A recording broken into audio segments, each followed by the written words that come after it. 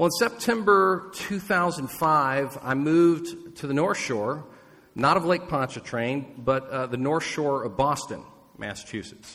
The North Shore of Boston is kind of all the little towns that follow the coast between Boston up to Gloucester and Rockport. I was a Southerner headed to New England for seminary. My grandmother was terrified. And I really didn't have a sense of how different things would be in the Boston area.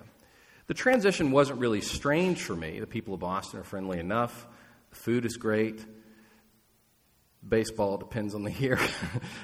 But I joined a church that was so helpful, informative, and it was exactly what I needed at that time in my life. I met my wife there. She's a New Englander. The seminary I went to was fantastic. But Boston was different.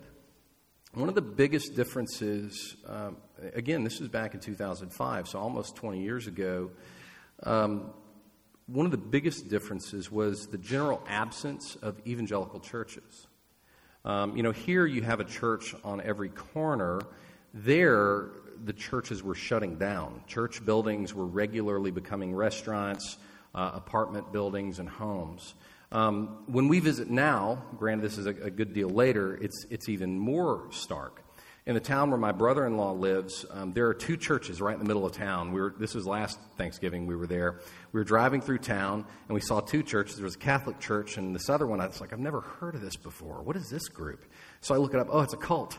Okay, cool. So the two churches in town are a Roman Catholic church and a cult. Things have changed even more in the Boston area.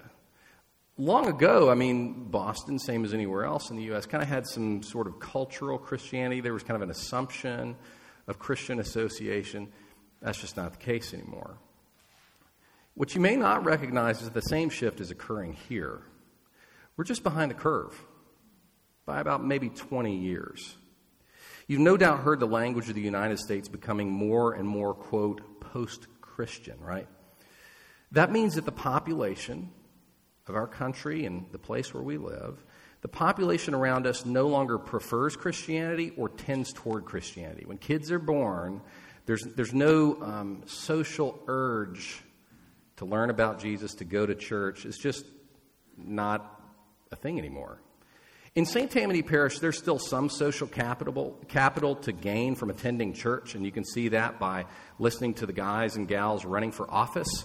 You go on their website, and all their websites tell you where they go to church. So there's some social capital still to be gained in St. Tammany. But as the years pass, the population of St. Tammany Parish will become increasingly neutral and, more than that, opposed to Christianity. Because Christianity, we all love Jesus here, but it is a very exclusive sort of religion. Jesus says some very hard things, and he tells us to go and tell others the message. And so increasingly, we should expect that the proselytizing, exclusive message of Jesus will not be tolerated, that it will be opposed. Now, for a lot of Christians, that's alarming. It causes them to fear what the future holds. It causes them to be afraid for their kids and grandkids. It gives them a deep unease with where things are headed. Because there was a time in our country when it was very comfortable to be a Christian. In fact, in many people's way of thinking, to be an American was to be a Christian. But more and more, that's not the case. More and more, we are going to feel like sojourners and outsiders in the place that we live. We're going to feel like a people in exile. To live in exile means to be a sojourner and outsider in the place that we inhabit. And starting today and into the 4 Sundays of Advent, we will be considering what it means to live in exile. To live in a place and among a people where we are more outsiders and strangers than insiders and citizens. And the question we'll be asking is this: how do you do it? How do you live in that world with hope and joy? When you feel like a fish out of water. When you feel like your whole life goes against the grain of the place where you live. One of our guiding texts for these 5 Sundays is going to be Psalm 89. Psalm 89, if you look at the prescription there above the psalm, it says, a maskil of Ethan the Ezrahite. It was written by Ethan the Ezrahite. Now, we don't know much about this guy. All we really know about Ethan is derived from the psalm. What we can see from what he says in this psalm is that the world around him was changing. Earlier in his life, he felt much more at home than when he wrote this psalm. Something had changed. What was that change? Again, the content of the psalm seems to suggest that it was probably 586 BC, which all of you, I'm sure, when I say 586 BC, you know exactly what I'm talking about. Now, there's probably 3 of you that do. It's the invasion of the Babylonians. In 586 BC, the Babylonian Empire destroyed Jerusalem and carried the tribes of Judah and Benjamin off to live in subjugation. Imagine what that must have been like. It's not that the culture just kind of slowly shifted over time. No, this was an abrupt and radical shift. Jerusalem was under siege. They were starved to death, so they had to resort to cannibalism. Then, when they were utterly broken in their strength, Jerusalem's walls were destroyed. It was invaded. People were slaughtered. The temple was leveled. The king was taken away. The throne was destroyed. And now, Israel is living in captivity once more. This is like the undoing of everything that had happened thus far. Israel had been saved from captivity before. They'd finally gotten their land. They'd finally gotten Jerusalem. They got a king. And now, it's gone. So what's a psalm writer, a worship leader of God's people? What's he to do with all this? How do you yourself worship, let alone invite other people to worship when you're living in exile, when everything has fallen apart? Let's see how Ethan sings and how he invites others to sing with him. Look again at the beginning of our psalm. Ethan says in verse 1, I will sing of the steadfast love of Yahweh forever. With my mouth I'll make known your faithfulness to all generations. For I said steadfast love will be built up forever. In the heavens you will establish your faithfulness. You have said, I've made a covenant with my chosen one. I've sworn to David my servant, I will establish your offspring forever and build your throne for all generations. So Ethan begins by singing God's steadfast covenant love. He says, God, you're faithful to keep your promises through all generations. That's how he starts. This overwhelming confidence in who God is and what God will do. And that overwhelming praise continues for 37 verses. In exile, he overflows with joy and hope because of the faithfulness of God for 37 verses. But then in verse 38, it's as though Ethan's heart bursts like a dam under all the pressure of exile. And honesty comes flowing forth. Look at verse 38. But now, you've cast off and rejected. You're full of wrath against your anointed. That's your Meshiach, your king. You've renounced the covenant with your servant. You've defiled his crown in the dust. You see how active he's making God in this? God is in the active tense here. Verse 40, you have breached all his walls. You have laid his strongholds in ruin. And all who pass by plunder him. He's become the scorn of his neighbors. You have exalted the right hand of his foes. You have made all his enemies rejoice. You have also turned back the edge of his sword and you have not made him stand in battle. You have made his splendor to cease and cast his throne to the ground. You have cut short the days of his youth. You've covered him with shame. Ethan knew God's promises. He even believed God's promises. But the present experience really seemed as though God had not only forsaken his promises, but Israel itself.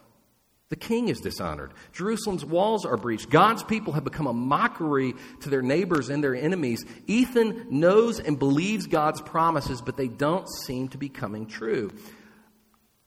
I love this psalm. I appreciate Ethan's honesty with the tension in his heart. It's raw. It might sound as though he's lobbing accusations at God, that he's being blasphemous, but his words make sense. I get it. I've had moments of tension and doubt and struggle in my life, and I've thought, does God care at all? Is he listening? Has he forgotten us? Is he even there? That's what it feels like to live in exile. Living in exile is confusing, especially when things seem to be getting worse. Maybe the shift in American culture doesn't bother you. Maybe you don't see it. Maybe you don't feel it. Maybe you didn't grow up in the South, or like me, you lived in Boston or somewhere like that for a while, and so it's just not surprising to you anymore. You've gotten used to it. But in case your head is still in the sand about the sociological trends in our country, let me be very direct. You don't live in the promised land. You never lived in the promised land. Where do we live? We live in Egypt. We live in Babylon. We live in Rome. We live in exile. And we should not expect that reality to change or lessen, definitely, until Jesus returns. Could it change? Sure. But I just look at kind of the trends and what sociologists say. This is what seems like it's happening. And as you begin to see that shift, you might start to wonder what God's doing. But let's set aside all the cultural post-Christian stuff for a second. Maybe that's not relevant to you at all because you have personal difficulties in your life. You don't need to think about what's happening next door. You're thinking about what's happening in your home, in your life. And it makes you wonder whether God gives a rip, whether God's in control, whether God's really there. You've had relationships fall apart, your health has been in flux, your finances, your security are in question, and you find yourself asking questions like this. Look at this, verses 46 through 48. Unbelievable. Ethan says, "How long, O Yahweh, will you hide yourself forever? How long will your wrath burn like fire? Remember how short my time is. For what vanity you've created all the children of man. What man can live and never see death? Who can deliver his soul from the power of Sheol?" When you find yourself praying prayers like these, thinking thoughts like these, what you're feeling is the difficulty and confusion of living in exile. And here's a truth I want you to take to heart. Living in exile is not rare or odd for followers of Yahweh. No, exile is the place we've most often called home. What happened to Ethan and Israel in 586 BC is deeply tragic. Also, the changes that are happening in our country, it's worth grieving, but we need to be careful. When you look at the history of Israel, and when you look at the history of the church, it is a very rare experience for God's people to live on earth with a sense of belonging or with a sense of comfort and safety. I mean, think about the history of Israel. When were they ever really at rest?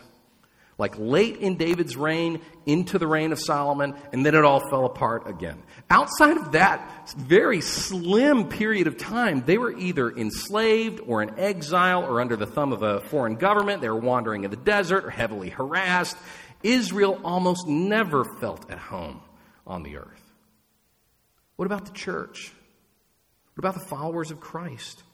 When and where have Christians experienced freedom without persecution and harassment? Well, you can see it in moments of Western civilization, particularly in the United States, but those moments of freedom and comfort in the grand scope of human history are very short-lived. We came here to this country to escape persecution, right? Here's the point. Exile is the place we've most often called home. So a cultural preference toward God or toward Christ or toward church or even toward truth, that's weird. That's strange. But for evangelicals in America, it's kind of the thing we've experienced most recently. We grew up experiencing freedom. And as you feel that shift in the air and the culture, it can feel traumatic. We think that freedom is the norm. And we expect the world around us to sort of rubber stamp our beliefs and practices. And we think incorrectly that the change that's happening is an anomaly. That the change is strange. That our generation is experiencing something that no one else has ever experienced. But that's just not true. Exile is the place we've most often called home. It is the norm for the church to be persecuted. It is not to be expected that followers of Yahweh will somehow be accepted in the culture. No, historically, we are marginalized, misunderstood, and misrepresented. So this change is a return to normal. Now, that's hard. Exile is not a fun place to live. It was hard for Ethan. It'll be hard for us, too. It'll be hard for your kids and grandkids. We hear the promises of God, but then we look around us and it doesn't look like they're coming true. So when we're living in exile, it can seem like God has forgotten his promises. So I want you to pause and think about the place and the time that you inhabit.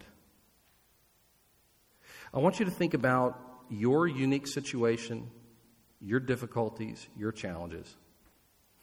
In your experience, which promises does God seem slow in fulfilling? That might be a hard question for you to answer. Maybe you never thought about it before. You might be nervous to admit which promises of God you think you might not be keeping. You're afraid that might be abject faithlessness to even answer that question. Well, let me show you another lament like Ethan's to invite you into this question. But this lament wasn't spoken long ago. No, it's a lament spoken by God's people today.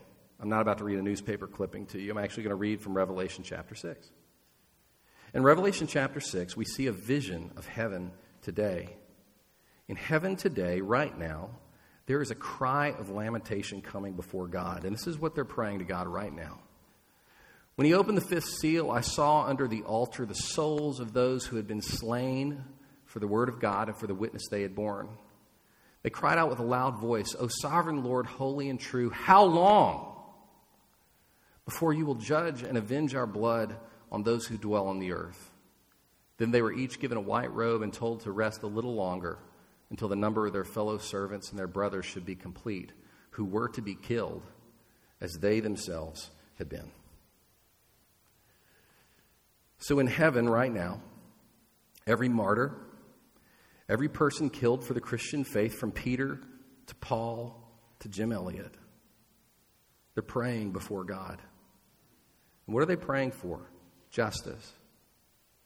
And not because they have some axe to grind against the people that killed them. Those were the people they loved and wanted to know Christ. No, they're praying this because God's name is denigrated among the nations. Ethan says the same thing. Look again at verses 49 through 51. Verse 49, Ethan says, Lord, where is your steadfast love of old, which by your faithfulness you swore to David? Remember, O Lord, how your servants are mocked, and how I bear in my heart the insults of all the many nations with which your enemies mock, O Yahweh, with which they mock the footsteps of your anointed. What's the concern? It's not just God's people who feel this tension. It's not just God's people who see, oh, he made a promise that there would always be a Davidic king, and now there isn't one. It's not just Christians. It's not just the Jews who see this tension. No, the world sees it. And they use this as a grounds to blaspheme, to not believe, to reject and oppose the truth. And so the martyrs and Ethan call out to God, vindicate your just name, prove yourself to be faithful and true and just. Let the world see who you are, lest your name be further sullied by the reproach of the world. When we observe this tension, when we name it and say, God, it seems like you're not keeping your promise. It's not blasphemy or faithlessness. It can be, but I'm encouraging you to do it like Ethan and the martyrs. We trust that God will keep his promises. Therefore, we ask him to do it. So again, in your experience, which promises does God seem slow in fulfilling? I'm going to leave a couple minutes of silence to let you chew on this question. You got space in your worship guide. If you can bring yourself to do it, to even write down the promise of God that you feel like he's being slow in keeping to his people. So we'll take a couple minutes of reflection.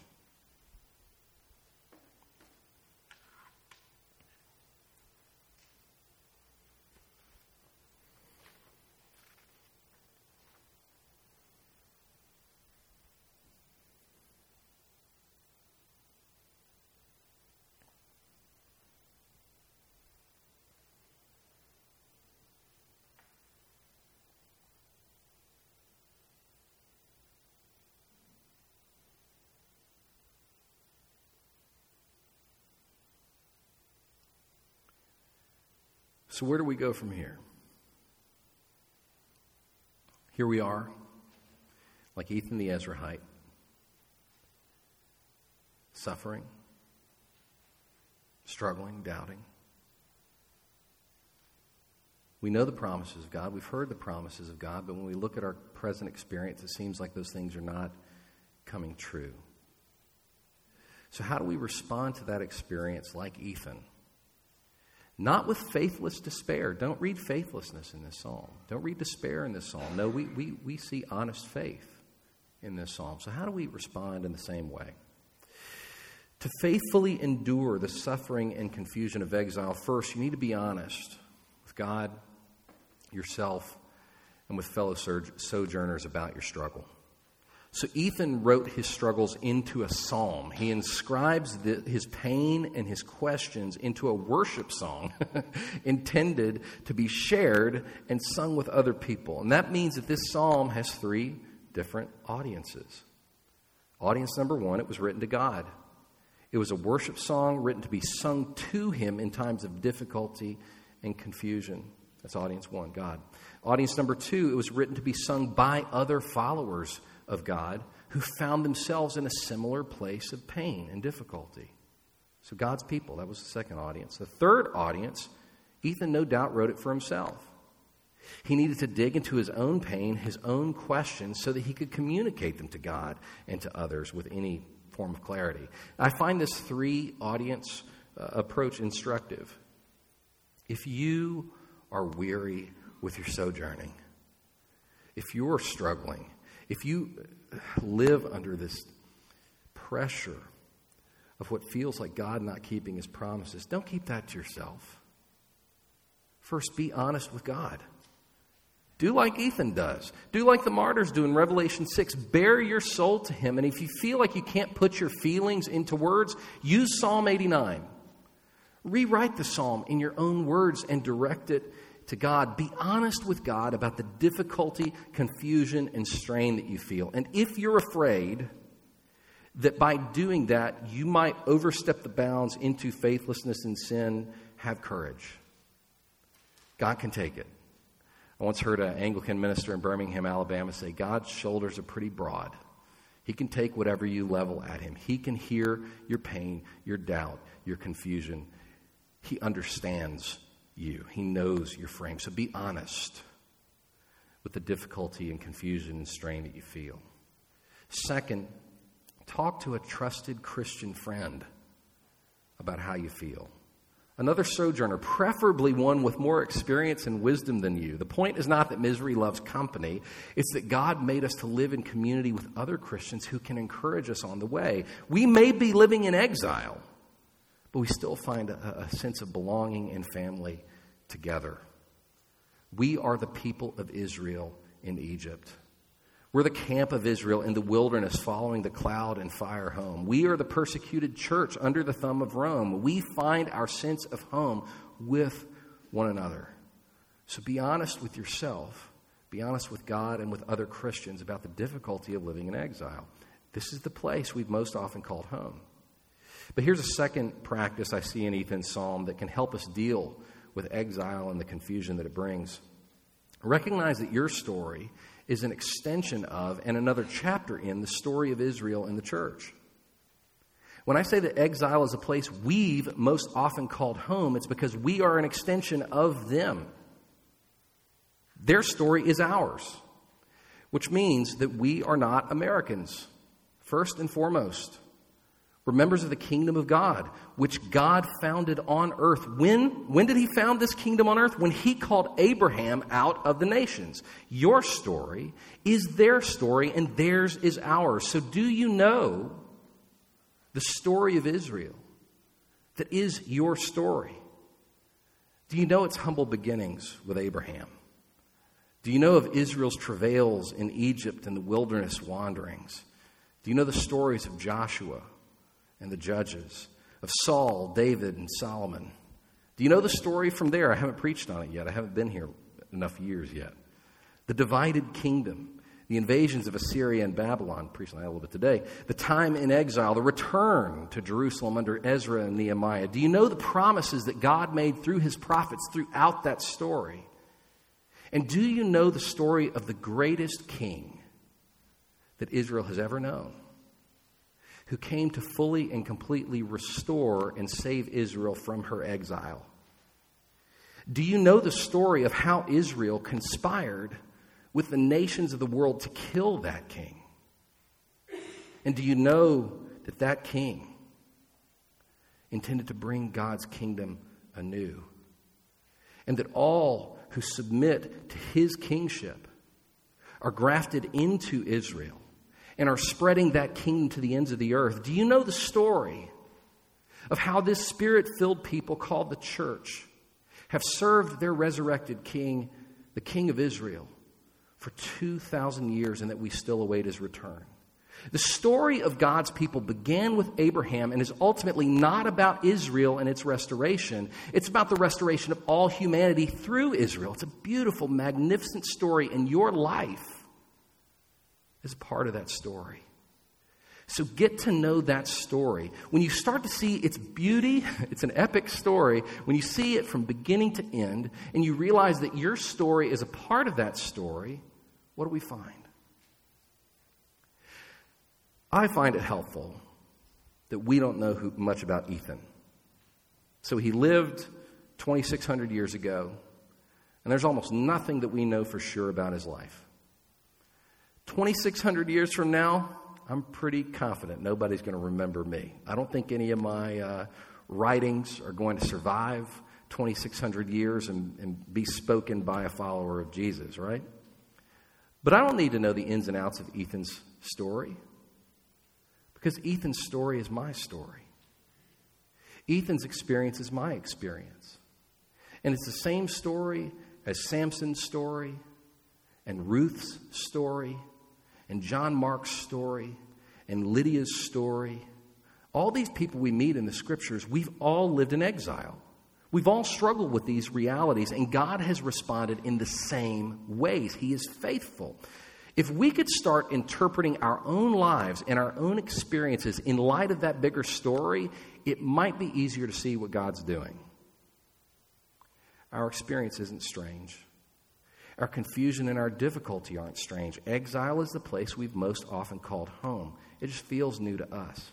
But if you read the story and you start to view your life through the lens of that story, it'll help you to endure exile with your faith intact. Here's a third practice to help us endure the difficulty of living in exile. I hinted at it already.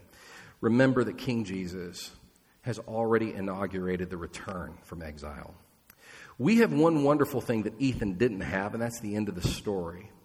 When Jesus was born into the tribe of Judah, into the lineage of David, the return from exile began. These promises made to David that Ethan says, what's going on here? Are you not keeping your promises? When Jesus was born, God began to say yes to all of those promises. And when Jesus came, he came not just to restore Israel from exile, but in fact, all humanity. When he died and was raised and ascended to the throne of heaven, all of God's promises given in the Old Testament began to come to fulfillment. So now, though we do live in exile, and though we do face difficulty, we are headed toward consummation and completion. We know how the story ends. Jesus has made the promise he's going to come one day to do away with all evil and make all things right.